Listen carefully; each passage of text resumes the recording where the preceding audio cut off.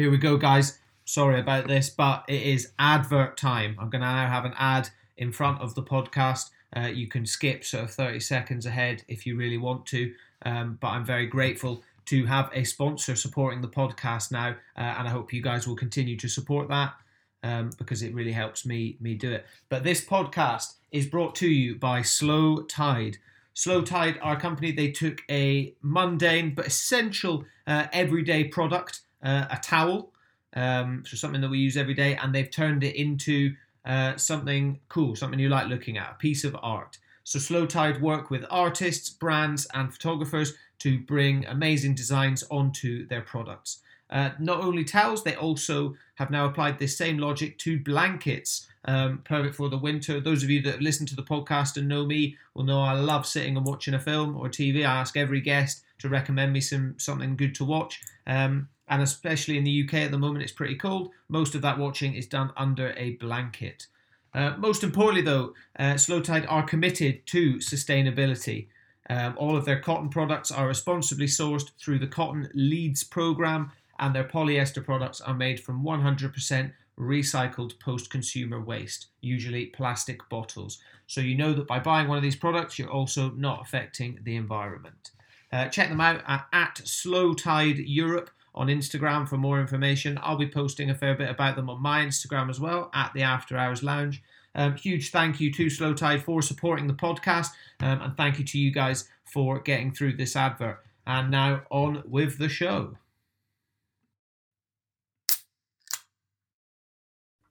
Friends, hello, welcome back to the next episode of the After Hours Lounge. This is my last episode of 2020. I actually haven't recorded an episode in a couple of weeks, so I've been really excited about this one. Another reason I am really excited about this one is I have my very good friend, professional windsurfer and all-round legend. If you've ever been to Vasiliki, or even if you're just a windsurfer in the UK in general, you will have heard of him. I am stoked to be joined by the Max Rowe. Max, thank you so much for coming on. You've actually Thanks for having me. Oh mate, it's a pleasure. You've actually been on my list ever since I started this podcast, but I mean we'll get into it later, but you've obviously just had a child at the beginning of this year, and we've timed it well, I think. Yeah. So I messaged you a couple of weeks ago and I was like, look, I know it's been long enough now, let's lay it down. So I'm really you still might hear some screaming coming from the other room, but yeah, you'll have to mute her. You've had to soundproof the walls. But yeah, no, I've been really intrigued to talk to you. Actually, oddly enough, considering what a kind of passionate windsurfer I am, and that industry is very much where I've come from. I've not actually. I think Adam Sims, our mutual friend, he's the only other kind of windsurfer I've had on to talk about it. So one of the big reasons I wanted to get you on is to kind of talk about that. So obviously we know each other very well, but sort of introduce yourself to the listeners, who you are and what you do.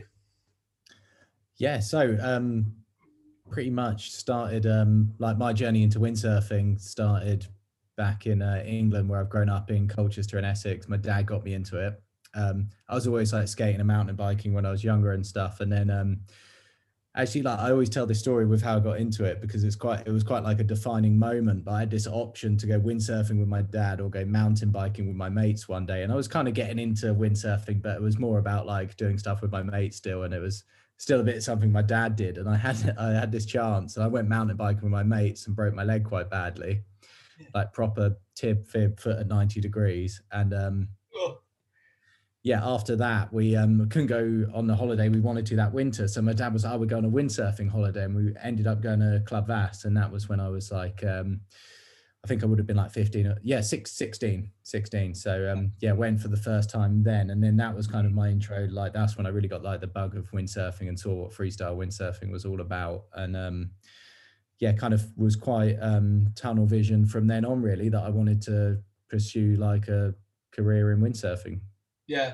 Did you obviously after that you sort of started learning and things? Did you start learning back in the UK or was it just sort of holiday stuff? Like did you go down the whole like Team 15, which is the sort of early children's intro into eventually becoming, joining the Olympics? I was already doing all of that stuff. So I was kind of like still quite into the windsurfing like before that. But I mean, if I had the choice, it was still like doing stuff with my mates, like sometimes over going windsurfing with my dad, if you like, and that kind of all Yeah. changed after that accident. And then yeah, just the following summer really got into it, with the focus being that we were going on this is the first time we'd been on a windsurfing holiday. All my windsurfing before that had been in the UK. So yeah. What did you? I always find this with, talented people. Like, was there like a real light bulb moment where you were like, oh mate, I'm getting good really quickly compared to everyone else? Like, I know you were kind of there in the golden days of Club Vass, where I think, did you start working there when you were 18? But was there a kind of moment? Maybe I'm skipping 2 steps ahead, but was there a bit of a moment where you were like, oh, I'm getting quite good at this? There's definitely like a few years, yeah. So further down the line, because back then I was kind of still quite when I first went to Club Vass, just quite basic level really. Yeah. But then yeah, I did learn to Vulcan the year later on my flying fish course when I would have been 18, and then yeah, my first season when I was 18 as well. And there was like a ridiculously high level there then. I mean, it was you got Bubble, like already a tour veteran on the PWA, Simon Hurry, who was like easily like Bubble's level as well, like not successful in competition, but and then you had to also Colin, Marco, Ollie, a lot of like really top sailors. So it's kind of quite I don't know if I had like a light bulb moment where I was getting quite felt like I was getting good, but the guys were like really encouraging me, and they took like a real interest. And obviously as I got better, they were like they definitely did their part in like it was like more encouragement from them as well. But I did have a moment, I met maybe not a moment, but I kind of thought, wow, learning these moves, but you never know when it's going to stop, if you're going to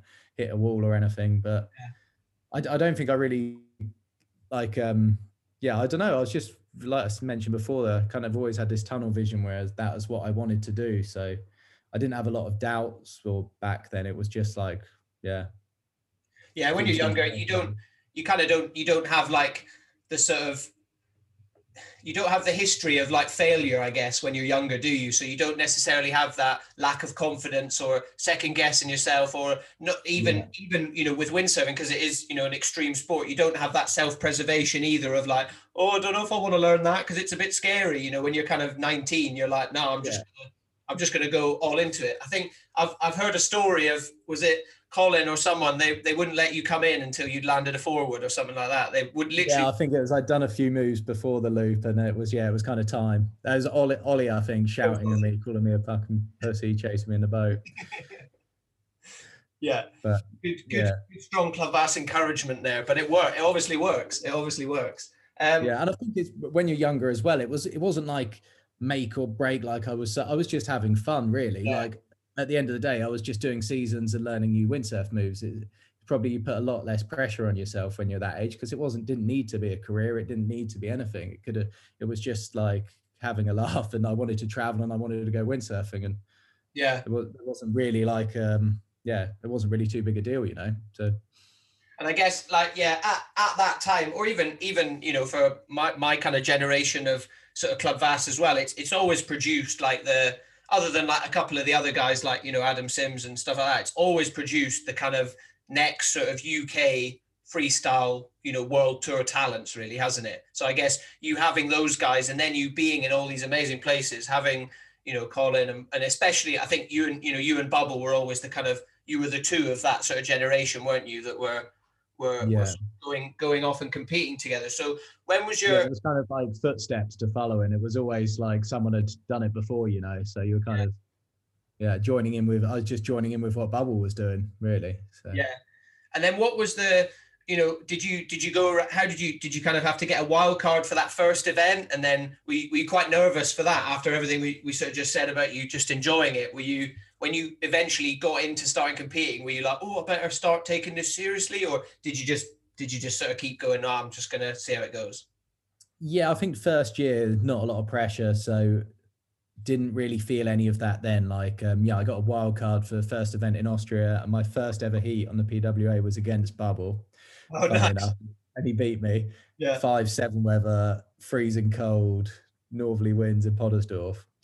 And but then my second, I can't remember, we had a few events. We had an event in Lanzarote that year as well, and already starting to feel less pressure. And then I had a bit of a breakthrough moment that year in Fuerteventura. I came 11th, which is still like one of the results I'd be the most proud of, because it was, yeah, it wasn't a lot of pressure on me, and it just like, man, everything just happened. It was my first ever time there. Yeah. And yeah, it's definitely something I look back on, but that was with really little pressure then, and not really taking it desperately seriously. I remember being in the Carper pretty late with Bubble and Adam Sims potentially as well. Maybe Simsy wasn't competing that year, but yeah, I had Davy Sheffers the next morning. So I kind of like almost in my head written it off, because there was all these like real superstar up and coming kids. I wasn't really like in the focus at all, and had quite a late night, but then managed to beat him the next morning early on, and had like a bit of a steam like running through that double, did like 4 or 5 heats or something, and got up to like 9th, I think. So yeah, that year definitely not too much pressure or taking it too seriously. I think I always edged on the side of, like, looking back at it now, probably never really taking it as seriously as I could have done. But I know myself that I would have got demotivated with it as well if it wasn't that much fun. So yeah, I always try to keep like the fun element in it. But I yeah, definitely felt like more pressure with it in the later years, and certain events as well, because we always seem to go back to the same tour stop. So we'd have this routine of being in like Austria, Fuerteventura, Sil was pretty much the pattern. But I mean, back then it was a little bit more diverse, and we had some really exciting years mixed in then as well, where we ended up in the Caribbean and in Vietnam, and events in France, and indoor events in Poland and stuff. But yeah, the events where I'd like compete a lot, like in Austria, I ended up like, yeah, really struggling there with like the anxiety when you never know when it's going to be windy. Like in Fuerteventura, you can wake up and you're going to sail a heat that morning. Whereas, and it's a completely different ball game in Austria when there's a lot of distractions there anyway, because it is a bit of a party event. Yeah. So you've always like tipping that, for trying to find a balance there between enjoying yourself and being prepared for the competition, and then the fact that it kind of just felt like it could get windy at any moment, and having a few close calls. So I always used to get like feel a lot of pressure in Austria, or just like anxiety. It was just a bit tough really. And also in Silt was a lot harder because it was like multidisciplined event. So you never know. You wake up one morning, like I'd often sleep in the van in the car park. It's pretty cold. You wake up and you know it's howling when you're sleeping in the van. Yeah. And you go down and you just wake up every time it's windy, and you're thinking, right, we're going to be competing, and you never know, like, oh, we're doing slalom, we're doing wave, or we're going to run the women first. And so those events would play harder in my mind, where it wasn't kind of like set that we're just doing a freestyle competition and that's what we're going to do. But overall, I definitely saw more like the fun side of it. It's funny, like when we were having that chat before, you said it seemed like maybe I was more like one of the professional guys, but in my mind, I was definitely more one of the guys that was having a lot of fun with it. Yeah, I mean, I don't know. I mean, it's difficult for me because I've, in those earlier years, certainly we didn't really know each other. We first sort of became friends around sort of 2013, and that was when, to me, that was when you were really like hitting your stride as a pro. That was sort of 2 or 3 years in. You'd just been signed, or you'd been on Northern Fanatic for a year or two by then. But that was when you were really at a professional level. And I remember, seeing, and then obviously as I've got to know you, I just remember thinking, you, especially when we used to see you sail in Vass, you're like, oh, he's literally just doing a heat. And then you say you get 40 minutes to windsurf on your time off in Vass when we worked there, and you'd go and we'd just watch you and you'd do the same moves and you'd do it. And this is not, saying anything bad, but you do that and then you do it again, and then you do it again, and then you do it again. And then you'd go to Fuerteventura or any of these events and we'd watch you and we're like, oh, he's just done what he did before, Yeah. So you could always, I guess, maybe you've always had that switch side rather than, other athletes that maybe do kind of, take it full serious. And I remember you telling stories of, guys going to bed at, 6 o'clock and right, I've got to get a full night's sleep and all this. But if anything, I think that makes you more stressed and more anxious because you just, like you said, you just put so much pressure on yourself. Whereas maybe that's why you kind of looked so professional and chilled out, is because you were looking at it as a, actually, I'm just going to go out and windsurf and do something that I love doing, and hopefully come out well, No, definitely. It was always a bit of that. And I was always I tried it the other way as well, like being a bit more serious and, like, oh, well, I won't have a beer the night before the event and see how that affects me. But you end up just lying in bed, like nervous rather than just chilling out. And that didn't work for me, you know. Not saying then I needed like 5 beers to go to sleep, but it's just like keeping up with a normal routine. But no, it's funny you mentioned like the North Fanatic years, because those are probably when I felt the most pressure. Yeah, I bet. That's what I wanted to get onto. Yeah, you're dealing with like a lot more stuff within the team, because when I first got the deals and got sponsored and stuff, you're just, I mean, it's so grateful for any support that you get. And obviously it changed like the landscape for me completely once I started getting paid by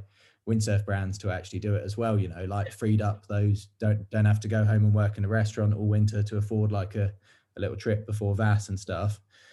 And then you obviously want to keep that going, so there's like the inside the team politics, whereas where you need a finish in relation to other guys that are like in the same team as you at the events as well. So felt a lot of more pressure in those days, I think.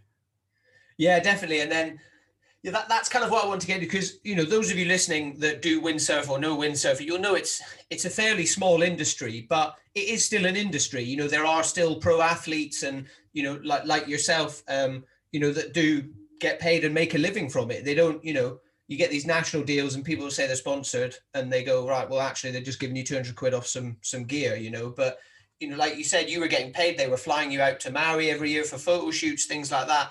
I guess, what was there a kind of, you've said there was a bit of pressure, but were you also a bit like, oh, I fucking made it here, you know, I've done it? Or did that pressure kind of always override it? No, I definitely took the time to enjoy it. I'd say as well still. Yeah, I did, like, especially when the Maui trips first started coming about, because that's like a dream. I still remember the moment I got the first email where I was kind of like asking the North Fanatic guys, like, what, you know, I was already on an equipment deal, and like, what's up for I was messaging with Craig, the Fanatic brand manager, like, what's the kind of next year looking like for me? I kind of could do a bit more gear. And he's like, oh, look, actually, we want to start supporting you properly. We've given you money if you go to events, and we want to bring you out to Maui. And I just remember like the stoke then as well was, very high. Yeah. Great feeling. Yeah, mate. It must be so cool. It must be, you know, it in kind of intrinsically in yourself, it must make you pretty proud, because it's, you know, that's basically all on your achievements, you know, like physically, that you've built that completely for yourself. You know, it's not like running a business or anything like that. It's literally your kind of personal brand, and you've built it to a level where a business goes, right, actually, we're going to spend, you know, the best part of thousands of dollars to go, right, we're going to fly you out to Maui. And like, how you used to go for quite a while, didn't you? Because didn't you actually got quite into the, you know, the gear development side as well as, you know, so every year they do the photo shoots in Maui, but you used to go either side, didn't you? And sort of, yeah, you know, kind of. Yeah, started off like the first opportunity I got to go, I was like, you get a set amount for the trip. It's not going to cover 6 weeks in Maui, but it will cover your flights and some car rental. But I was kind of like, yeah, of course, tied it in with the opportunity to go there for a bit longer. And it was such a good shout to do it, because it did give me the opportunity to meet Kai Hopp, the North Sail designer, and get to know him a little bit. And then we it was when like North were first developing the freestyle, like a proper freestyle sail as well. Yeah. You know, like before that, Goito was a bit frustrated with what he had, and he was there in Maui as well, and he was obviously he knows what he wants, but there was a bit of a communication gap there between him and Kai, who was also not especially a great communicator. So I kind of like just slotted into this role there where I was like useful, because I was kind of in between Goito and Kai and trying to just get the best out of the sail and what he wanted from it, really. Yeah. So it worked out well, like staying out there for a bit longer, and then that led on to more opportunities where I got to be more involved with the testing, and then Kai would support me to come out there in the autumn months. Yeah. So I keep back saying fall, because that's what they all used to call it, the Americanism there. Yeah, go out in the fall. Yeah. Yeah, and he'd support me for that, really, to come out and help him with the testing and with the feedback. And Goito would be there sometimes, he wouldn't. But yeah, those were amazing years as well. The times when I was doing like, it was like over 3 months a year normally out there, kind of like in 2 trips. So Yeah. Yeah. This is something I really wanted to get into with you, because like we said, I sort of looked at your stats the other day, and you basically spent 3 or 4 years consecutively within the top 15. So really good results. I mean, how big was the fleet then? Was it 42? Yeah, it's always been around 42, but like over the course of the year, you mainly only have like 30 people that would attend every event, so would have a fair ranking. Like a lot of the years when you've only got 3 events, every result stands, or as soon as you've got 4, you get a discard. Yeah. But yeah, it's still like 30 plus guys. Yeah. So I mean, you spent, you were like 11th, sort of 14th, 15th, that kind of thing. So, but you never quite got into that kind of real sort of world title contention, top 5 sort of thing. But from me looking at it, you always seem to attract kind of outside industry sponsors, which is quite a rare thing in windsurfing. But you were sponsored by the Cat phones for a little while. I think you were sponsored by like a sort of skincare brand for a while. I think there was a couple of others, but I can't sort of pull them out of my hat. But and even then within the industry as well, you were always, you got a lot of magazine covers, you got a lot of media coverage. I said you kind of commentated some of the events when you weren't competing yourself. Was that something that you always kind of wanted to do as well? Like, did you kind of have in your mind, like, I'd quite like to be, I know everyone, wants to be famous, but did you kind of want to be that kind of poster boy, or did it just fall into it? I mean, it sounds like you've got a very open mind and, with the opportunities in Maui and things, but was that a kind of deliberate thing?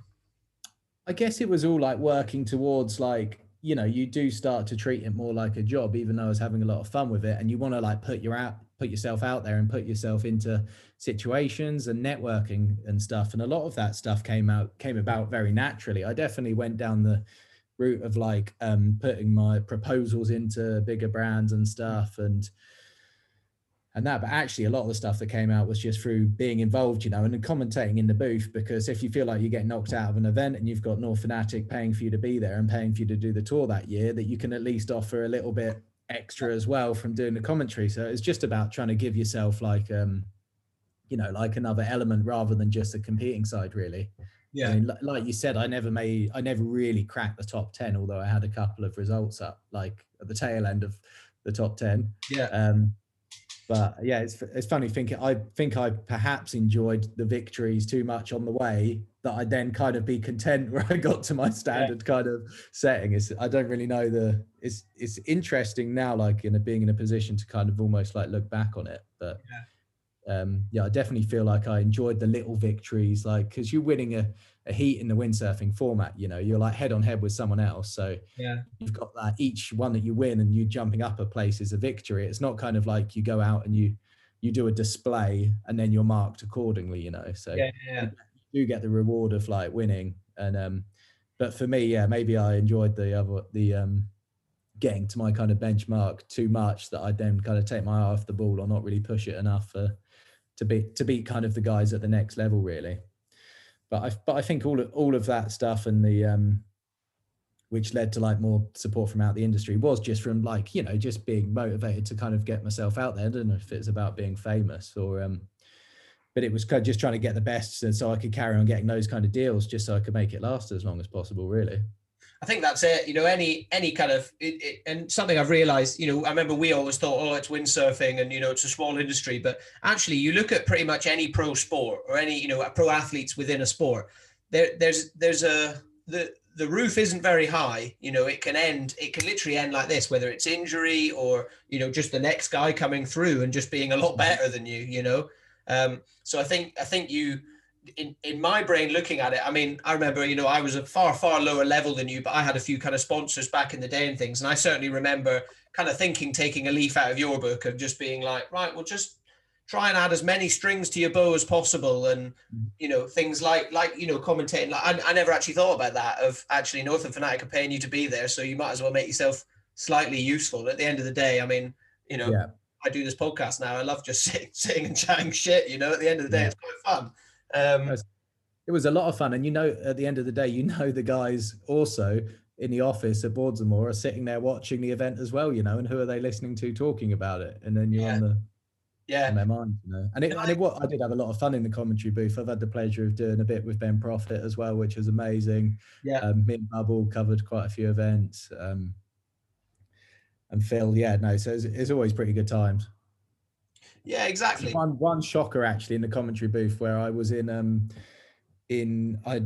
not really volunteered. I would been roped into doing it in Poland. I don't know if you remember the indoor event that happened there. Yeah. So I didn't qualify for the main event because it was so hard to go switch in time to do something, and I'm not that good on like starboard tack, especially not being propelled by a fan in a swimming pool, it turns out. So I couldn't land anything on starboard. Like, had a few good runs, nearly qualified with what I did on port. Yeah. So I didn't qualify for the main event, and you're in like the national stadium where they hosted like the European football competition. You know, it's a massive venue, and I got asked if I would assist the Polish commentator in there, and it was such like you're in this like room, like a studio room on the top of the stadium, like you can't hear the fans, you can't hear the windsurfing or anything, and you're like looking down at it on like a really funny angle. And this guy was so awkward and weird, and I really it was really hard to like get excited about what was happening. And I took so much grief from like, I remember Ricardo the next day, like, oh, you could have got a little bit like more excited about that back loop that I went for, man. Like when he was watching like the replays and stuff, and it turned into like this fiasco where it even got like slated in the PWA like AGM meeting at the end of the year, like how bad the commentary was. I wasn't like the main focus of it, but I was just like this tag along for the event. So that was the only time I really wish I hadn't done it. Yeah, it's a pretty weird situation to be in, though, I guess, you know, being so far away from your normal like habitat of an event, you know, being in a stadium. If anyone's not seen indoor windsurfing, type it into YouTube. It's pretty cool, but it's pretty weird as well. It is. It was more, and this guy I was with, he didn't have a clue about windsurfing and was like really enthusiastic at the wrong moments. It was just like completely threw me. There's probably some funny snippets online somewhere. Yeah, mate, I'll have to go back and I don't remember. I'm glad you haven't seen it, to be honest, or heard about it. thought I was gonna ream you out on this. And then what's it kind of like for you sort of looking back on it now? I mean, I don't know, you know, obviously, as I said, you know, you've got a baby girl now, and, you know, potentially your kind of situation has changed. I mean, we'll get into that later, but are you kind of planning, and they've changed the format as well, you know? I don't know what they're going to do after this year, because obviously there's not been a tour, but you know, what's it kind of like? I mean, you had a very, very big sort of sponsorship change in 2016. And all that stuff, you know, what's it like kind of dealing with that, you know, essentially, I don't want to say being dropped, but, you know, kind of becoming a free agent and going back on the market. What's that like? That was a real hard point, actually, when I lost the deal with North Fanatic, because it was like a couple of things like piled up on top of each other. And but the way it came about was like the most disappointing thing. And I've had like comments from people like both ways, that either like other riders being like fair play for coming out and saying what I said about it. You know, I didn't just let it know that it was an amicable split. I came out and said my feelings on it, and other people saying that, you know, you don't want to close any doors kind of thing. Looking back on it, I'm grateful for my reaction, but it was a tough time. It was like I was being supported, but I was always, you know, it's always tough. You never know if you're always on a 1 year deal with them pretty much. So I never knew if I was going to get a deal for the next year, but they'd always assured me that you're going to find out in kind of July, August, if you haven't got a deal for the following year. Now, I had an all right year on tour, wasn't great. I was lined up to go to Maui to do the work on developing the sails. And then I'm like, it's like a week before I'm going to Maui. My flights are all booked. I've got accommodation booked. Yeah. Then I get an email. So this is like already like well into October. And they're like, oh, sorry, we can't support you anymore, you know? Yeah. Like just like completely out the blue, like no indication whatsoever running up to it. Yeah. And having been also in the main guy from North's office, like earlier on in the year in like March or April, and he'd kind of he'd up my deal because he was grateful for the testing work and kind of assured me that they were going to sponsor me for another year, you know. So it was kind of course it felt a bit harsh, and it was a tough pill to swallow, really. Yeah, I bet. I ended up going to Maui anyway, had a week on the water and then broke my ankle. Yeah. Oh man. And so then I'm looking for a sponsor whilst I'm on crutches, sat in bed. Yeah. Saw out the trip in Maui, which was great, but yeah, it was tough. And then I'm coming back, like, and yeah, of course you can't find something like that overnight. And I was kind of so convinced that, I don't know, maybe like narrow-mindedly, I kind of saw myself on North and Fnatic forever, you know, because of Yeah. and like how it was more than like just being sponsored by the brand. I was in there with Kai, the designer, and I kind of saw it as being like, I'd be on North forever, you know. I didn't really like even think about joining another brand or looking for other sponsors or having other options. So I hadn't really like done the networking that I'd done like 5 years before to get into a position where I knew quite a lot of guys in other brands. So I was really a bit lost really for a while. But actually turned really good. And thankfully, like Simmer came along, and I mean, at that age then I was like 26, 27. So to then they came about with a 3-year deal, which was pretty similar to what I was getting from North Fnatic. So it all worked out pretty well in the end. But I'd say even though I did have another deal come about, it definitely like knocked my confidence still. It was definitely a big blow. Yeah. Did that kind of make you, I guess it's difficult because it's kind of everything you've done has been, you know, with the windsurfing and things. It's not like you didn't go to uni, you know, you're not didn't go to uni in the meantime and that sort of stuff. So, you know, and I guess because you've done all the extracurricular stuff, you're kind of like, well, I'm building a career here. And then you did go on to Simmer, and you know, you've developed the whole freestyle line for Simmer as well. So you still got to do all that stuff. But yeah, it must have caused quite a lot of anxiety, especially with an injury as well, of going, actually, if I do get signed by a new brand, I can't, you know, it's not like I can go and get the new gear and get them a load of media or, you know, start performing for them straight away. How did you kind of cope with that sort of, you know, or if there was any anxiety, but how did you kind of deal with that? I don't know. I was pretty angry, to be honest, like really angry about it. Like, you know me, I can get a bit of a rage on occasionally if something bothers me, but normally it's quite short-lived. I'd say this was like pent up for a lot of time. I held a lot of like resentment towards the guys at North, especially about it. Like not particular Kai Hoff, but the guys that had assured me otherwise and told me that I would get notified in time. And yeah, at the end of the day, like with Fnatic, I feel like they were kind of, I hadn't had as many promises from them. But I definitely was really angry about it. And yeah, I think, yeah, because at that age as well, like it's quite different to when you're like 21, 22 coming into the freestyle fleet. You know, I was already one of the older guys. Like there's a lot of guys around my age, but you're looking at it also like if you don't get a deal for the next year, that's it, you know. And then your lifestyle's over, and then you haven't been to uni and you haven't done all this stuff, and then like just how drastic a lifestyle change you're potentially looking at. Because I'm still really excited and looking forward to traveling and being involved with the development of windsurfing stuff. And of course it was a cool opportunity in the end to get to do the stuff with Simmer. I mean, it was always a bit different, you know, the stuff I was doing with North where you're like on location and testing. It's quite different to like getting shipped sales and giving feedback. So but yeah, no, great. Looking back now, like grateful something came out of it, and yeah, probably, and still don't regret my public outrage about like the way in which it happened with North Fnatic, really. No, I mean, I remember reading it. I think we were in Cape Town when you put it out, and I remember reading it, and you know, we were all like, that all seems very reasonable. And I think there is a lack of that, and you know, it would be interesting to talk to you know, kind of other windsurfers, especially, you know, in terms of windsurfing, freestyle is definitely the smallest discipline and the one with the least amount of support. So I can imagine it's something that's always frustrated me is that everyone always toes the line so much because they're so worried about losing their livelihood. So I remember all of us thinking it was pretty refreshing for you to be like, actually, no, fuck you, you know, without saying fuck you, if you know what I mean. You know, well, don't worry. From the emails I got from the guys at North, they definitely took it as a fuck you. So it got the message across. What was it? Can you give me an exclusive? What was the deal? Were they threatening to sue or something? No, nothing like that. Just message from the guy at the time at North who I hadn't dealt with for that long there. I had a really good relationship with the other team boss, but but this guy had been there for a year, and just like, sorry, how I feel like a victim and all of this stuff. And I didn't even bother replying to him because I didn't think I needed to really. Like the fact that he'd come out and emailed me like that again afterwards just proved my point about the whole situation, really. Yeah.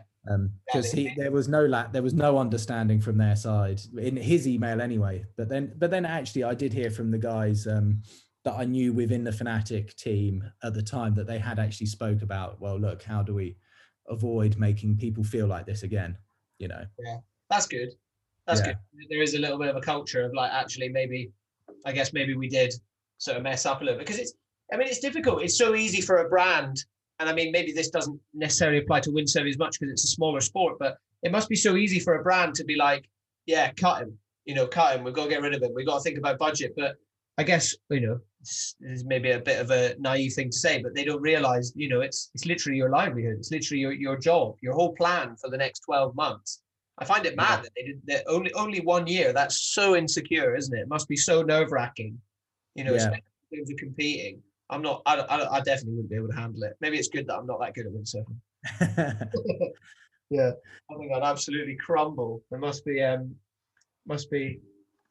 really, really nerve-wracking. But I mean, especially for you to experience that, considering the amount of, kind of professionalism you put into it. And I see a lot of the content or whatever, interesting to get your thoughts on kind of how social media is playing a role now in sort of being a pro athlete as well. I mean, it's, I listen to the WSL podcast, they talk about it a lot and all this of, is it as good as it used to be, where, before it was all about magazines and kind of longer form, videos and stuff. Like I remember in 2012 or something like that, before we knew each other, and your kind of 5-minute video from Brazil coming out, and it was like, it like broke the windsurf internet. It was like a full-on sort of production, of like five minutes. Was it Josh Wilmot that made it? Black Cloud. Yeah. And you don't necessarily see that as much anymore. Like people just put out kind of 15-20 second sort of clips on sort of Instagram things. Do you think that's helping kind of riders, keep themselves relevant, or do you think the old way was better? It's a tricky one because it's kind of like two sides to it, because within the windsurfing and specifically the freestyle, they're supporting freestylers as well because they see that, they're a good image for the brand and it looks radical. But a lot of what they have to do has to relate to sales. So from like a business point of view, you see it like they're not selling that much freestyle kit.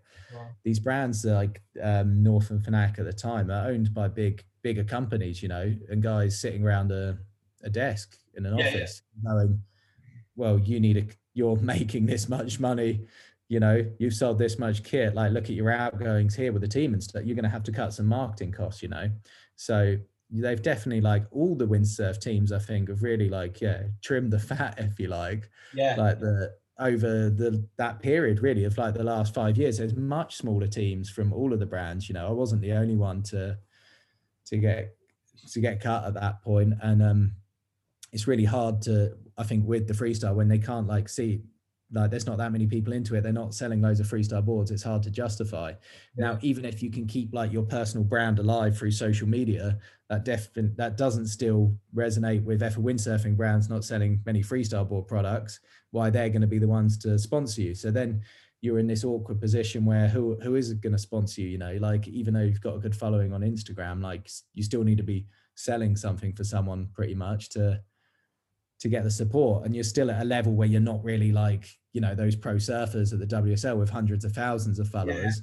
Windsurfing's still quite niche, so your follower base doesn't really look that high. But no, it's rare, to be honest. It's rare for windsurfers to have over 10K, in my opinion. Yeah, it is really, isn't it? Because it's a bit of a niche. I mean, guys do, but but I mean, only your real kind of top five wave sailors to me. And then there's a few other guys that have kind of found their little kind of niches within a niche, if you will. There's like Bows, for example, Bows Muller, who he's really jumped on the foiling and the new wing foiling sport, and he's developed his own niche. And then there's that Italian wave sailor who is just all about positive vibes as well. I find it a little bit overwhelming. There's too many emojis. But he's found it's more like influencer style, isn't it? Almost a little bit what Federico. That's a good way of saying it. Like a wild personality who is just it's so great. There's things like Instagram about, so everyone can just appreciate the best of Bowles, really, isn't there? Oh, yeah. I mean, I've got so much time for the guy. He always to this day. I mean, you know, Bowles is easily one of the best windsurfers in the world. And I remember in Cape Town when we went out there, and obviously we'd hang out with you, and we all go to the lake, and you basically got the whole top 10 sailing in one place. And I always remember Bowles being, you know, other than yourself, Bowles being easily up there with probably the friendliest of them all, and probably the one with, you know, the most famous one, but maybe not results wise, but easily the most recognizable face. And he was always the friendliest. Even last year in Fuerta, I haven't seen him for a couple of years, and he sees me on the beach. He's walking down for his heat, and he's like, "Sandy, what?" He's like, "What the fuck are you doing here?" You know? Yeah. You know, he's a real nice guy. I had a really cool opportunity earlier this year, actually. I went to Switzerland to commentate for Yakla Positive Vibes. And I got to go. So Bowles was at the event, and Levi Sivers, obviously like someone I'd grown up like watching windsurf, and absolute legend of the sport. So I was doing like behind the scenes coverage, and Yakla had invited Bowles and Levi out, and I had the opportunity to like hang out with those guys, go snowboarding with them, and like Bowles was doing mad stuff like with the sail attached to his board, and really cool weekend with those guys. That was pretty cool. Yeah. It must be so cool to, especially, you know, for you, because you kind of came into windsurfing, like all things considered, you came into windsurfing really late, didn't you? You know, starting at kind of 16. You asked most of the other guys that were probably competing with you, they all probably started when they were 6 years old. And there's all that, you know, there's the beautiful story of their dad putting them on a board when they were 5 years old, and you know, taking them out in this. So it's pretty amazing that you've kind of done what you've done in such a short time. It's a funny one. I was always told that as well when I was like 16, 17, and we were like had aspirations to, you know, like looking at the guys competing. All the other younger guys with us were like, "Oh, you're never going to get as good as those guys because they've been doing it since they're like 5 or 6 years old," you know. And you kind of also took that as a given as well sometimes at that age. Do you think having I mean, I don't want to get too into it, but do you think having that kind of Club Vass backing really helped you with that? Obviously, you know, I remember speaking to some of the pros when we were in Cape Town, and they were like, "You guys that work in Vass have a way better life than all of us." They were like, "You don't have to compete. You still get really cheap gear. You get to spend 5 or 6 months in one of the best places in the world. All this." Do you think having not just the support network, but the opportunity to just, you know, be in Vass, do you think that kind of really helped accelerate you rather than having to just pay and go on 3-month trips to places? Definitely, because I think it's easy to get like distracted, you know, if you're only like, we were in a windsurfing mecca in its own right, if you like. So you're kind of, it's all about windsurfing all the time. Whereas if you're back in, you know, like normal life and the people you meet every day today, not everyone knows about windsurfing. So you're not like in the bubble, and it's easy. You see a lot of guys like fall out of it, you know, like very talented sailors start competing and then kind of like dwindle off and do other stuff. And because you get other opportunities. Yeah, kind of keeps the focus pretty much windsurfing orientated, doesn't it, all the time out there? Yeah, definitely. I mean, it's literally the air that people breathe in Vass. It's what makes it such a magical place. If anyone hasn't been to Vass, then regardless of whether you windsurf or not, I highly recommend that you go. So, kind of wanted to you know move on a little bit. So it was Cape Town. 2016, we were there when you go to Cape Town for the winter. So we were there 2016, 2017. And I remember you came up to me, I can't remember where we were, and you were like, "Oi, Sandy, I've got this weird lump on my stomach, feel it." And I was like, "What?" And you were like, "Poke this." You were like, "It feels like a tennis ball, doesn't it?" And I remember poking it, and I was like, "I've got no idea what that is, Max. I really don't know what that is." But I remember we were like, you didn't seem very concerned about it at the time. But no, it's funny, like looking back, it's almost like embarrassing that I was a bit so blasé about it. But very blasé about it. But it was, I was being blasé about it to you guys and just letting you guys know about it, I guess, because it was on my mind a lot. Yeah. But I had like scans in the UK and like checks and seen a doctor and stuff, and I'd been reassured that it was nothing. I mean, the scan I had that year before I went to Cape Town, the guy told me that it was my stomach muscles, and I was like, "But it's not my stomach muscles." Like the first time I noticed it was after the summer in Vass. I'd been down to Cornwall, and I'd been surfing, and I'm lying on my board, and I could feel something connecting with my board. I don't know, inside my stomach. It's hard. Not many people hopefully would have experienced that, but it was like, yeah, you could feel something inside. I could feel something under my stomach muscles connecting with the board that was almost like throwing me off balance, you know, when I'm lying on my front. And that got me like poking around and like, oh, actually, hang on, there's quite like a very round, but like quite significant lump. And I saw a doctor that was like, yeah, you know, that it does feel like some kind of abscess tumor first came about then. Oh, mate, that must have been. I already had Cape Town booked, so I rushed to get a ultrasound, was what they were prepared to do. Mm-hmm. At that point, rushed to get it done. It was in some dodgy car park in Clacton that just because it was the only appointment I could get. I think they were doing ultrasounds for pregnant women, and I managed to sneak in an appointment. And yeah, the guy was just threw it off like, no, it's just your stomach muscles. I assure you, don't worry. Yeah, I'm like, great, Cape Town it is, you know. But in the back of my mind, I probably knew that there was something more serious going on, more pressing. And then because I remember you being chilled about it, but if I try and say that I thought more about it at the time, then I'd be absolutely lying. I definitely didn't.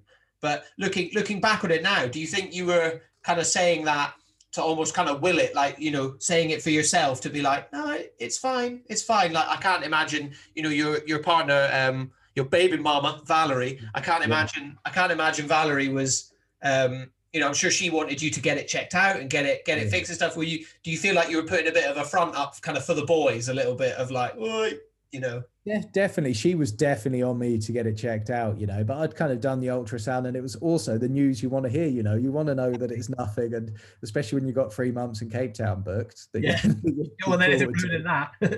Yeah.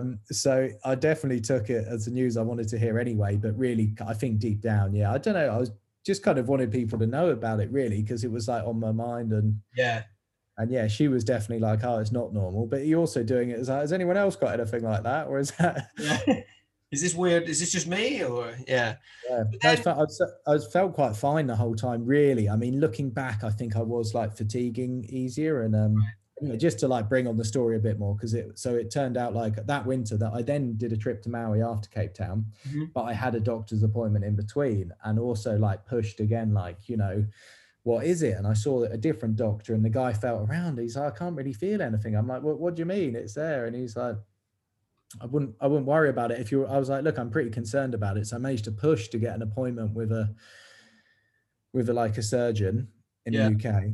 And then but in the meantime, I went to Maui for a month or something. And there I was getting pretty worried about it. I was drinking all this kombucha, this fermented tea out there, thinking it was some like intestinal, like just blockage or something. I was drinking shit tons of coconut water and whatever else I could get. Trying to flush your system out. Apple cider vinegar, whatever I could. But knew it was pretty bad there, and I was probably feeling quite tired. And like looking back now, I'd also started eating quite light foods as well. I wasn't really eating heavy stuff. Got home, saw the surgeon, who also poked around and said he really didn't think it was much, and he thought it was more of a physio-related issue. All right.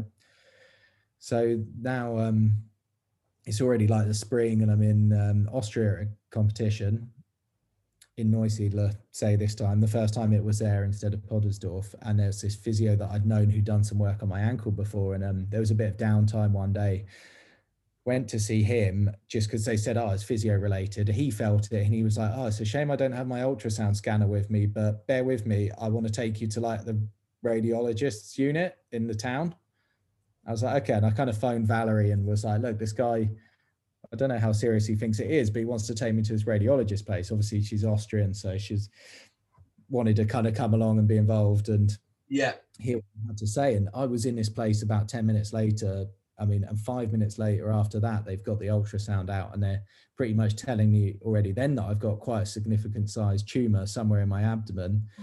And I was almost grateful, looking back now, so grateful to get the news there, because it was like 5 minutes later and I'm in a CT scanner. Like if I was in the UK, I don't think I would have like had that quick a turnaround. And of course, when you get the news you've got a tumor, you don't really like need moments to dwell on it to like find out how serious it is. It was already pretty quick. So they got me in a CT scanner to see like where it was attached to. on what other organs were effective. And that was probably the scariest, like half an hour of the whole thing, actually. But waiting. Yeah, wait, and it was only half an hour. People in that position often don't have half an hour. You get told that, and you have to wait for scan results and get referred for your next appointment or whatever. So, quickly after that, they could already tell me that yes, I had like a really big tumor. It was like, at the time they were saying like 10 centimeters. Oh. And it's attached to the tissue that connects your intestine to the rest of your body in the mesentery tissue, and no other organs look infected. All your lymph nodes look fine. So it was already pretty reassuring and quite likely that it wasn't cancerous, because if it was that big and it was cancerous, then they would have been able to see it. Been in trouble. Yeah. But it was still obviously a big question mark about what the hell it is, what's it doing there, and what and why, and it shouldn't really be. You definitely need to get rid of it, kind of thing. Fuck, that must have been. I think I remember you talking about it, but like that must be up there with your kind of scariest moments in your life, of when they first say it, and then even if it's just half an hour, if anything, that makes it worse, because you're probably just sitting in a waiting room, I guess, kind of twiddling your thumbs. Whereas I guess if it's a bit longer, it's kind of shit, because you've got to wait longer, but you can kind of just go, right, well, I'll just go back to normal life. Maybe I can't decide which one would be better almost. I don't know. In my mind, definitely getting it done quick is the thing to do, because you can't go back to normal life because it is on your mind, Yeah, well, yeah, it's been on my mind like already, like what if worst case, and like obviously it'd been a big talking point with my parents and with Valerie, and we'd all been talking about it together, and and talking about trusting the opinions I'd had from the doctors and trying to live off the positivity from that. But of course I was a bit concerned that it could be something much worse. But I mean, thankfully it turned out that it was just a benign lump. It's like a desmoid tumor. Now they can grow back, and actually, like where I had it grow, it turns out is quite a favorable place to have one.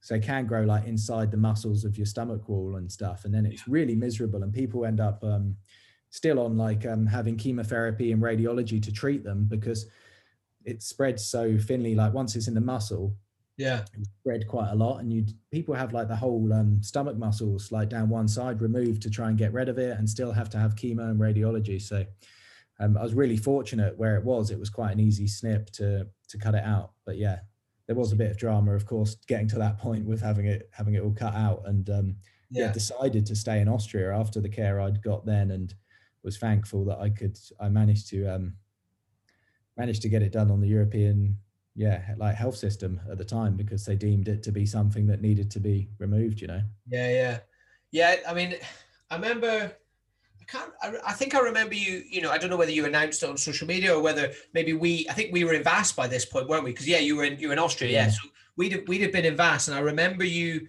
I don't know whether you either texted Ollie or did you kind of announce? I don't think you announced it on social media, did you? I think you maybe texted a few of us and said, look, this is happening. I think I did, like once. I can't remember if I announced it. Like I kind of felt the need to say something about it. Like once I kind of had a path in sight for having it removed, Yeah. And I knew that it was quite unlikely that it was cancerous and all of that. Yeah, I did announce it, but I definitely spoke to guys like Ollie beforehand. I mean, it must have been, even obviously in terms of a prognosis or, whatever you call it, that's about as good as it gets given your situation. It's not cancerous, it's fine, but it must have still been pretty terrifying knowing, right, I'm going to have to get this thing taken out of me. And I mean, all I remember is you arriving in Vass in, I'll say late June or something like that. You turned up quite late that season. And I remember you arrived and you looked like a completely different human to the person I'm looking at right now in the camera. You must have been, I can't remember what you said, but you were so skinny and you were so pale, and you had this huge, I mean, this is not me being mean, but you had a huge scar up your chest. I mean, or on your kind of stomach and things. I mean, I mean, it's something so, I mean, thankfully it's something so far removed from my reality. So, I mean, what was that like? I mean, why did all that happen? Why did you lose all that weight and things? Was it just the sort of trauma of it, or could you not eat for a while? I could. So I couldn't eat, because so when they took it out, it ended up being like, I think it was like 17.5 centimeters, and it weighed nearly a kilo. So it was a mega lump, and like entangled in the small intestine, which thankfully you have a lot of, but it was so entangled that they couldn't just take it out. They had to take out like 50 centimeters of the small intestine as well. Right. So yeah, couldn't eat for days afterwards, although I was so hungry. They said it was a good sign, but I was almost like prepared to steal a banana off the guy next to me when he fell asleep, you know, like that kind of hungry. But yeah, and then I just, you know, I couldn't lift anything with heavier than 5 kilos for 6 weeks with a scar like that. So it was pretty intrusive surgery, and they actually took out my gallbladder at the same time as well, because I had a small polyp in there. So Right. for that, I had to like reach, like lever up really hard and like go under the ribs. Yeah. To get it. So it was quite intrusive. And I don't know if I've ever shown you the pictures. No, you haven't. Oh, maybe you have when we'd had a few beers, but I don't remember seeing them. But yeah, like this cage fit, like my ribs were in agony for even months afterwards. Yeah, that I was fine again, you know. And you realise, because it's all like locked onto your rib cage and like levering you open from there. So yeah.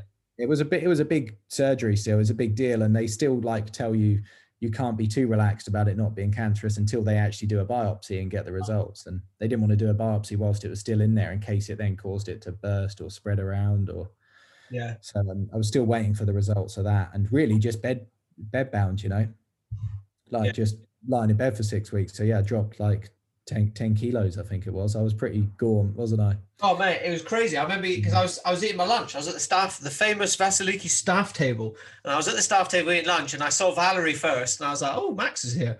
And then I was like, that must be the driver or something. I was like, where, you know, where is he? But yeah, I mean, it was crazy, but it was, you know, again, it's one of those things. It's great with hindsight. I mean, how did you feel kind of weird after that? Like, were you a bit self-conscious of the way you looked and things like that? Or were you just, was there kind of more of a different perspective of, actually, I'm just fucking stoked to be here?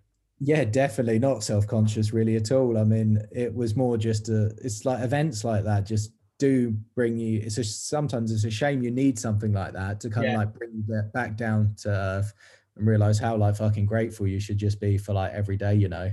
And it was definitely like one of those moments where you just like, well, actually everything's pretty fucking sweet, isn't it? Like, couldn't care less really about having a scar or not being able to windsurf or doing whatever, you know. It was all it took something like that, but it was just it was good I think of it like looking back, like afterwards, like good times really. I mean, there was a bit of a scare, like, so that summer whilst I was still in VAS, there's a bit of a question mark, like why you have that type of tumor. It can be related to this condition where you have a lot of polyps in your colon.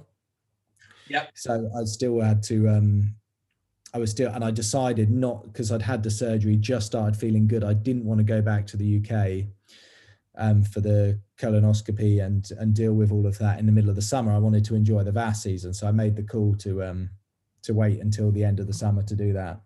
So I was still living with a little bit of like, because that's also quite a life-changing condition, you know, if I'd have found out I had that. So I'm still kind of living with a little bit of like, oh, I hope it's not that, but at the same time just being like, just grateful for everything really.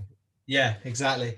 It is interesting you say that. I mean, in the context of when we're recording this at the end of the fucking shittest year in our lifetimes anyway, you know, and I think, you know, I don't want to talk about, you know, COVID and stuff too much, but I think that's kind of given us all a little bit of that kind of perspective that you were given then, of actually how good was it just to be able to go and sit in a pub with your mates, or how lovely was it to go and enjoy a movie in the cinema, or, you know, all that sort of stuff that we've been denied this year.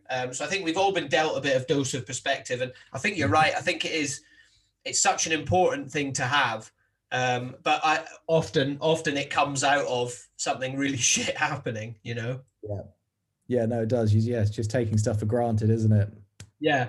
And I remember you, like, I mean, there's a brilliant video. I'll put it up when I post this podcast, but one of your, was it done with Sun God, or was it just done with our friend Miles, who's it was with Sun God, and Miles made the clip from that summer. Yeah, so Sun God, who you know, it'd be interesting to chat to you a little bit about Sun God. But Sun God are a sunglass brand, and they've become really, really big. And you've kind of been there since the real early doors of that brand. You know, you're still one of their main kind of, you know, athletes today, and, you know, very much the face of the brand for looking at it, you know, for me. But they produced a clip with our friend Miles of kind of you talking about this all of this that happened to you, and it was done in Vass, and they showed the first time you went back out windsurfing again and all that stuff, and it was really cool. I guess that must have been a really great moment for you, kind of making that clip. Yeah, it was it's funny because it was almost like, looking at it now, it was quite soon to be like talking about it in that light, because it wasn't really like all over and done and recovered by then. It was still like very early on in it. But at that point, you're quite emotional about the whole thing, because then you're really like feeling that perspective pretty hard, and just grateful for family and people around you and all your mates and stuff. So I haven't watched it back for quite a long time, but really? Those were special moments. Like, I remember the first session, and I think I windsurfed like around my birthday that year for the first time. I swear in my brain, I think it was your birthday. Yeah. I can't remember. I think you just went foiling, didn't you? I think. No, I was on maybe I did go. I think I was on a 4.4 and a blast 100 though. And no, you were. That was it. Yeah, that was it. I was going to say you definitely weren't on your freestyle kit. I remember that. No, I couldn't let myself. But yeah, actually, I remember you said to me, you were like, "I'll just do a shaka. I won't be able to not do it." Yeah, because I could, but actually I couldn't have done it. It was really good not to, because the stomach muscles take a long time to heal. Once. Yeah, well, yeah. I tried to do a few chop hops, but I just couldn't lift my legs aggressively enough. So. Yeah. No strength there to even pull my legs up, really. So it was already a push to be windsurfing, I think. Yeah. But I did try and do my best to take it easy for a while with that one, because I'd had enough injuries, so I'd rushed back from that had gone the other way. Yeah. Well, I mean, and then, at the end of the tour of that year, which I think is, sort of a very, end of September, early October time, you ended up actually competing in the last event of that year as well. So I think you kind of rounded it out quite well, I suppose. No, yeah, it went all right, because I had the colonoscopy booked for like the week before I was going to Silt to compete in the final World Tour stop, and it was like still like, also in my early years with Simmer, so they supporting me. I'm on a 3-year deal, and then all of a sudden I've got this serious condition potentially, and couldn't attend any events, and so I really wanted to do Silt. I felt a bit of pressure to do it, and I had the colonoscopy a few days before I went and got the all clear and all good from that. So managed to go to Silt on a bit of a high that it was all good really, and I was just going to get 6 monthly scans, but even if it did grow back, it was going to be like a watch and wait kind of thing. And since then it hasn't grown back, but even if it did, like in the past, when it was growing, I wasn't in much pain, so I was always quite fortunate with it. So no, that's good. Yeah, no, it's interesting. It's kind of compounded on top of that. You're almost, I don't know, you were a bit worried about like what we were saying earlier about your career of like, fuck, are Simmer actually going to turn around and say, look, we really like you and everything's great, but you're not exactly doing much at the moment. It's cool that they kind of kept you. I mean, it would have been pretty shit if they'd got, if they'd canned you because of that, wouldn't it? But it would have been slightly different circumstances. I think you could have had a bit of a go.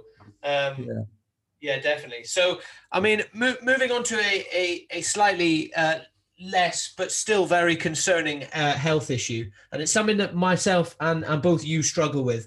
And it's definitely a bit of a taboo subject. I talk about it a lot. And that is losing your fucking hair.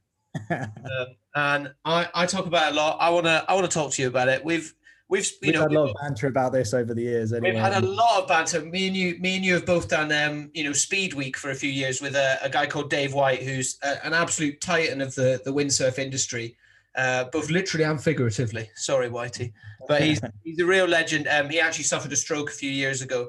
But he's a real hero, and he's an ex world speed record holder, and he does a thing in Vass every year called Speed Week. And me and you always used to do it. And I remember there always used to be the joke of like, "Oh no, I didn't want to go faster than you. My hair was going to blow off." Yeah. No, I think it's good that we've been quite open about it. But like you say, I've definitely I've had harder times with it than others. Yeah, well, definitely. I think it's one of those things. The big thing for me, and I mean, you've always had long hair. I mean, I had long hair on my first season at Club Vass, and then I cut it all off. I don't really know why I cut it off, but then I just started having. I always had kind of medium short hair, we'll say, and now I gloriously rock a buzz cut, which breaks my heart every day I look at it, but I'm getting used to it. I'm still hanging on to the long hair, mate. I'm still.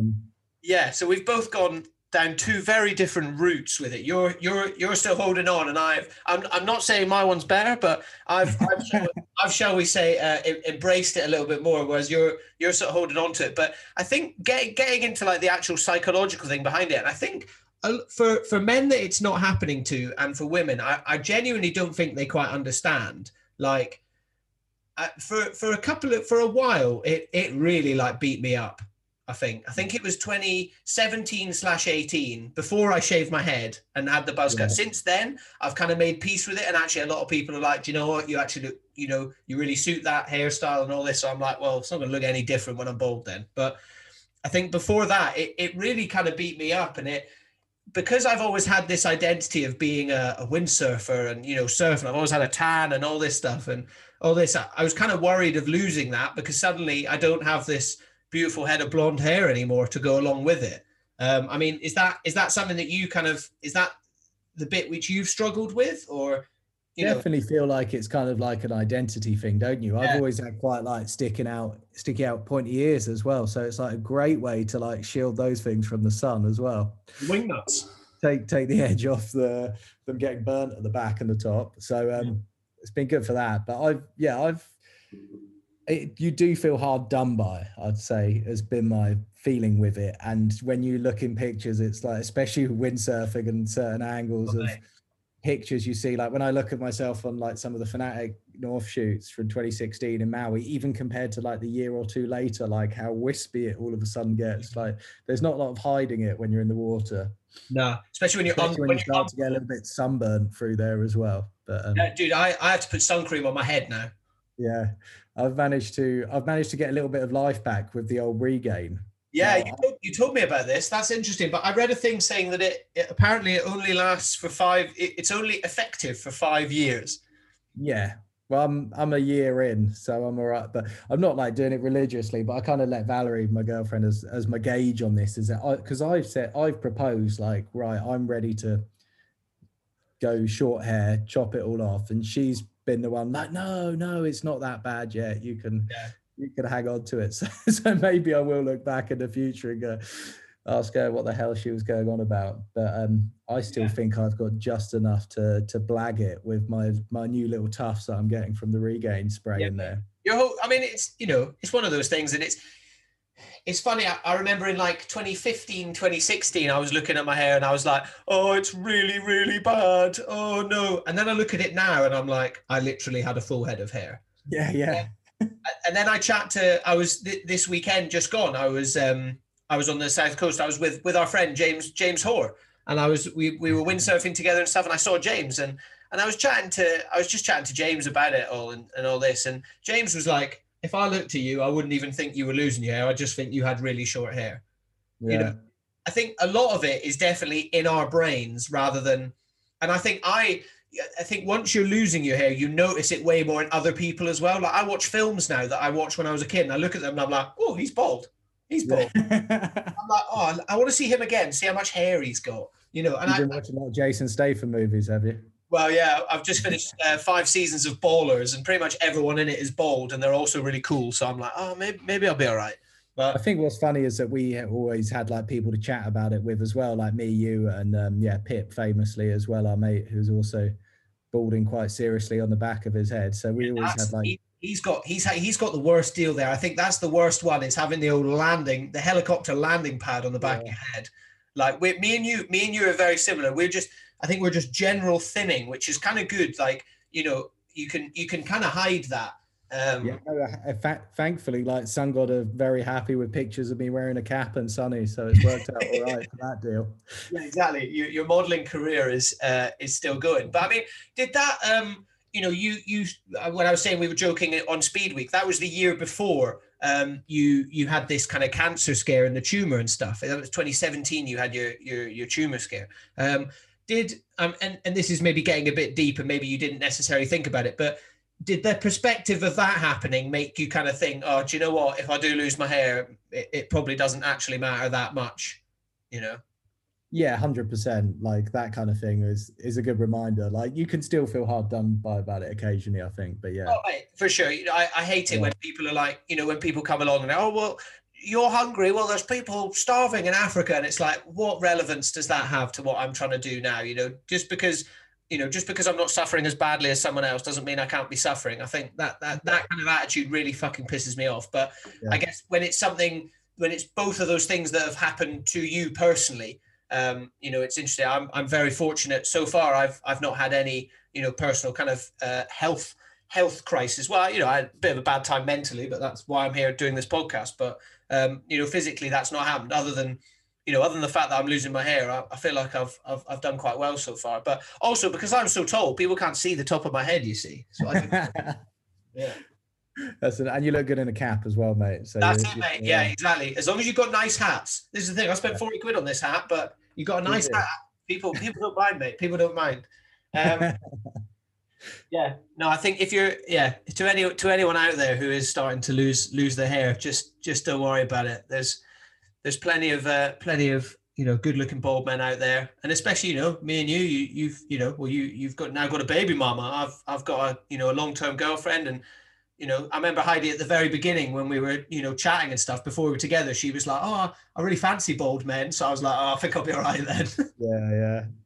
You've got it. I think that having that as well, that kind of relationship security, like I think I would have been more bothered about it as well. Like if I was looking at the prospect of dating life, if you like, with going bald as well. But I think it is something you kind of come to terms with. I've been quite lucky that it's been a gradual kind of fitting, so I've had a while to get my head around it as well. Yeah, me too. And there is a big stigma attached to it, but I think generally, from what I've found, the people that care more about it than anyone else is yourself and other men. Women do not give a shit. They really don't care whether, and as you said, luckily we're in relationships and stuff like that, but usually women don't care. If anything, they probably find it attractive. But you look at look at our friend Ed, who has the most fertile head of hair I've ever seen on a man, And I'm like, can I just have like a little bit of yours, please? You can't help being a bit jealous, can you? Especially when it grows so well still, like anywhere just except from that like top front bit. That's a painful bit, isn't it? Yeah, as soon as you get an island anywhere, you need that's when you need to start thinking about taking. Maybe the comb over will come back into fashion though. You never know. That's what I'm waiting for. Yeah, I do. Yeah, I have watched a few like period movies recently of the comb over. Yours isn't quite a comb over yet. You've still got a bit of you're not combing completely from one side to the other. So I think you're all right, mate. I think you're all right. Yeah. Cheers, mate. Yes, mate. Okay, I'll keep you updated with how it goes, but I'm hoping to keep it going for a little bit longer.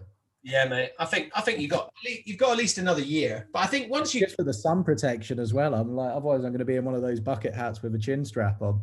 Oh yeah. You have a slightly paler complexion compared to I tan quite well. You're not much of a tanner, are you? So no, I'm a bit pastier.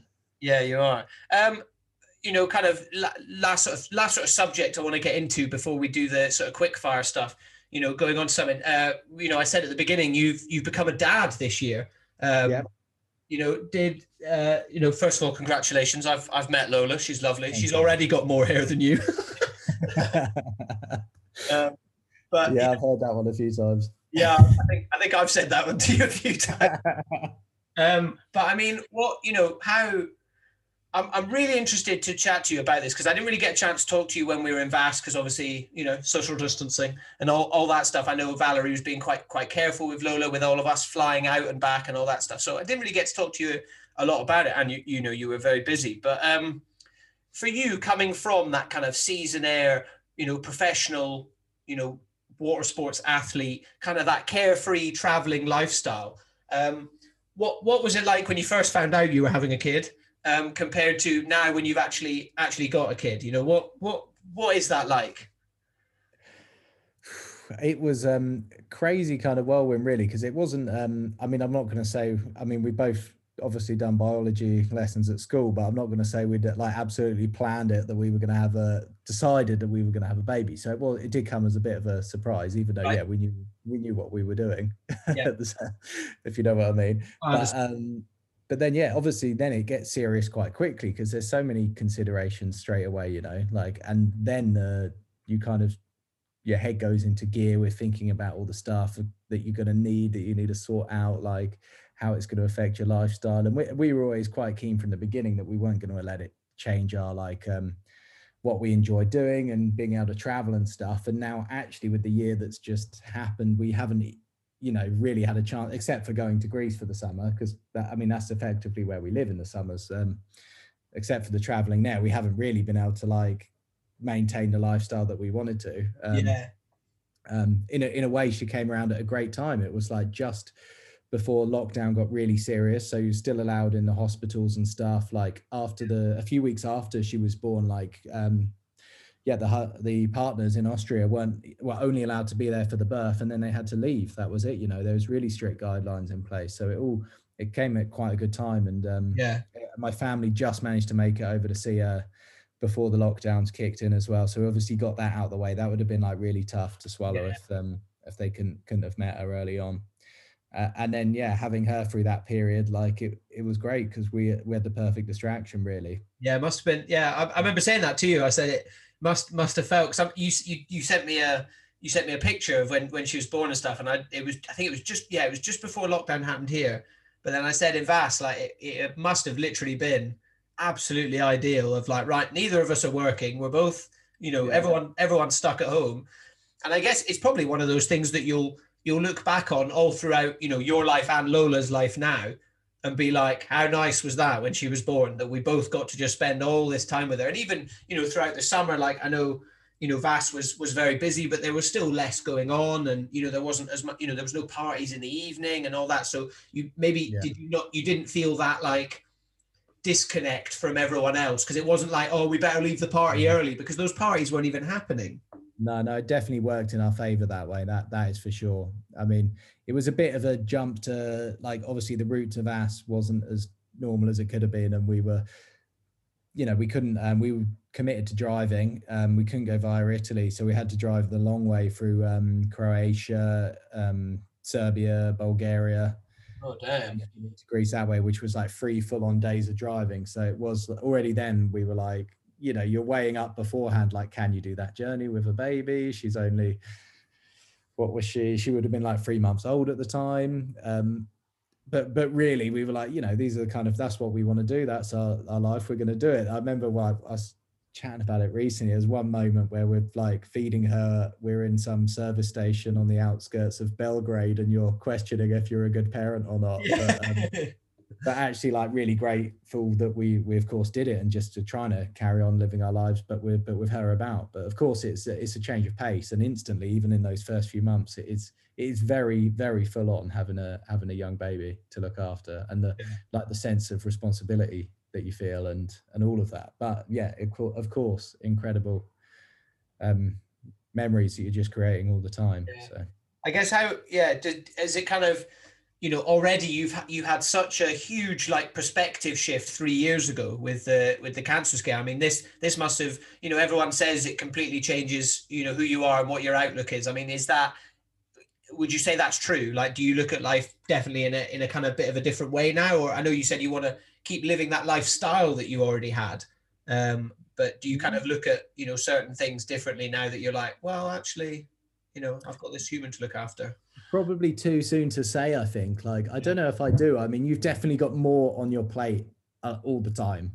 So you always got this extra, like, you struggle for those moments to like switch off and sit down, watch something, like that time. So you're definitely like more alert and going through stuff. I wouldn't say I look at anything like too differently. Still like to do exactly the same things and similar aspirations as before. But I mean, it's kind of like, one factor with it is you're looking at, in 5 years, she's going to need to go to school. Yeah. So you've actually got like a bit of a structure. Yeah, clock ticking. Yeah. Through, like, where are you going to then base yourself? We've been fortunate enough that we've just been able to drop in and out of our parents the last year. So we haven't, which has allowed us to travel when we're not in Greece, and that gets a little bit more tricky when you've got a baby with you, and just like also you appreciate a bit more of your own space. So you're kind of looking at your lifestyle like, do you need to then commit to having a base somewhere? yeah, of course she's going to need to go to school in 5 years anyway. So where do we want to do that? You know, like, are we going to do that in Austria? Are we going to do that in England? Are we going to do that in Greece? Like all questions that need to like come out at some point before then. So I'm definitely looking at it as well, though, like a bit of a clock, like, right, we can still travel and do whatever we want in the winter. Where can we go? And now we're looking at it like, right, we don't have a base. We're still set up to travel, but we can't really go anywhere and we're a little bit stuck, you know? I mean, I'm sure we'll still be able to get away somewhere this winter, but it wasn't quite what we envisaged. You know, we would have liked to have been in Cape Town now this time of year and something like that. I guess it's so difficult to really judge what it's going to be like because the world's so kind of upside down at the moment anyway, isn't it? You know, it's kind of good and bad bits, because you can't really settle into life like as a 3 anymore at the moment, can you? Because you're still kind of unsure of what that life is going to be like, you know? But it must, a lot of uncertainty, isn't there? Yeah, I mean, but it must be crazy. I mean, you're, you know, for my sort of, you know, generation of people doing seasons and all that, you're kind of the first one that's had a kid. So I've been, you know, I'm myself, and I'm sure, you know, other people as well have been really kind of intrigued to know, like, you know, just sort of what it's like to go from, you know, pretty much the most carefree lifestyle there is to suddenly, fuck, I've got this thing I need to look after, you know, all the time. But actually, I guess it's interesting what you say about, you know, you kind of know in 5 years, and you can kind of look at that, you know, negatively and positively. You know, it kind of, like you said, it gives you go, right, actually, we've got 4 years to go and do everything, you know, we wanted. Let's take her to Maui. Let's go and, you know, anywhere. And then you kind of start, you know, that next chapter, sort of whatever it is. So I guess it's kind of nice in a way. So I know some people like it, some people hate it, actually having like a bit of a plan and something to, you know, move towards. It's definitely given us like a bug that we need to get on with it and do some more traveling whilst we're free, because until she needs to go to school, we are actually pretty free still, you know. There's a lot of like how I think people are scared of like how much routine babies need and needing this and that and a set spot, but we were always told by a lot of like similar minds and people that we've been, you know, got to know through Club Vass that have had kids, that actually they just, you know, they need their parents to be there, and then they can actually be wherever, you know, as long as you're looking after them and they're with you, then they're going to be great. So it was like reassuring to connect with people as well that we knew that had kids. That must be nice, because I guess, you know, there must be a bit of like did you have that kind of confidence thing in the start of like, fuck, can I actually do this? Or, you know, were you like, nah, you've always been quite I don't want to say like super confident, but you've always been pretty sure of yourself, you know, whether it's like we chatted, you know, whether it's your windsurf career or anything, you know, for me, knowing you've always seemed really sure of yourself. Do you think, did you carry that into, you know, having a kid as well? Yeah, definitely. I mean, obviously you have doubts like anything, but really the overwhelming side of it is, well, holy fuck, you've got to do your best now. You've got absolutely more than ever, you've got to be confident. You've got to make it all work, you know? So exactly. That definitely drives a bit of pressure onto yourself as well. But it was, mostly like a whole like exciting kind of process, you know, and it gives you like a real sense of purpose as well. Well, that must, you know, especially throughout, it's something I say on a lot of the podcasts, you know, especially throughout this year. I think the reason a lot of people have suffered, you know, mentally and things is because they have a lack of purpose, you know. And I think this podcast in a way has really, really saved me this year, because whilst my work has been really up and down, this podcast has been constant. Like I've done at least one episode a week, pretty much every week this year, you know. So it's same thing, you know. Obviously my podcast, I'm not comparing my podcast to your child at all, but no, but you know what I mean? Having a focus, exactly. I think that's really, really valuable, and really, you know, really, really, really great to have. Just grateful that you don't have your focus at 3 different periods throughout the night, 2 in the morning and 4:30. I mean that sounds like the worst bit. I mean, I do like my sleep. I even find myself getting frustrated at the moment if I need to get up and go for a wee in the middle of the night, let alone go and change a child, you know. No, we've been very lucky. She slept through like the whole summer we were in Greece. She was sleeping like through the night in her bed, so we got it pretty lucky, really. It's changing a little bit now, and with the teething and everything, it is adjusting. We're definitely awake a lot more. not for too many extended periods, but yeah, I think it would have been a real struggle this summer working like the season lifestyle. And then, I'm not saying it's a mega stressful or busy job, but it's just full on when you're like 6 days a week, you're in the sun. It's not necessarily full on. This is something I've said in I did a podcast with our friends Laura and Emily, and we chatted about season stuff. And something that always really fucked me off was people going, "When are you going to get a real job then?" And it's like, well, you don't quite appreciate, if you're saying that to me, you really don't appreciate how much work we all actually put in for you to have this lovely holiday. And it's maybe not the most serious job in the world, but it's definitely full on. And I think, I think it's almost really great that you had this year where it maybe, I know you had a lot less staff, but there wasn't the big parties. You weren't planning all that sort of extracurricular side of it. You could very much get in, sort of do your lessons, all that stuff. And in the evening, you're like, right, I've got this time. Yeah, no, that was great. But yeah, you're still like, on top of those full on days, I'm up like at 8 o'clock in the morning. Valerie's teaching Pilates twice a week. So you're doing all the prepping, all the stuff for the day, like every day before you're going to work. So you're full on for like 2 hours afterwards. And of course, all the extra stuff in the evening. So if you then were not sleeping on top of that, it would have been like, it would have been really tough, I think. And I'm just someone that if I'm not sleeping, then I'm just going to be getting frustrated. I'm going to be taking it out on people. So I was really grateful that I didn't have any of that. Yeah, definitely. Yeah, no, it's super. Yeah, I think it's there's good and bad bits, I suppose, isn't there? The bad bits, I'd say the good far outweighs the bad. I think challenges. There's challenges. That's a better way of saying it. That's a better way. It's very full on in its own right. It is. There is a full-time job, isn't it? Yeah, it's crazy. So to kind of finish up, then I've always got my kind of few questions that I like to sort of ask my guests. So where is your happy place? So you've done a lot of traveling. Click your fingers right now. Where are you? Vasiliki. Yeah. Nice. I thought you were going to say that. Yeah. Every time. There's a few happy places, but that's the overriding one, I think. Yeah. I mean, I've said it on pretty much every podcast when I ask someone this. It's also, to be at that beach bar after a day of windsurfing with all your mates. And there's nowhere better on this earth, in my opinion. Yeah. It's pretty simple, isn't it?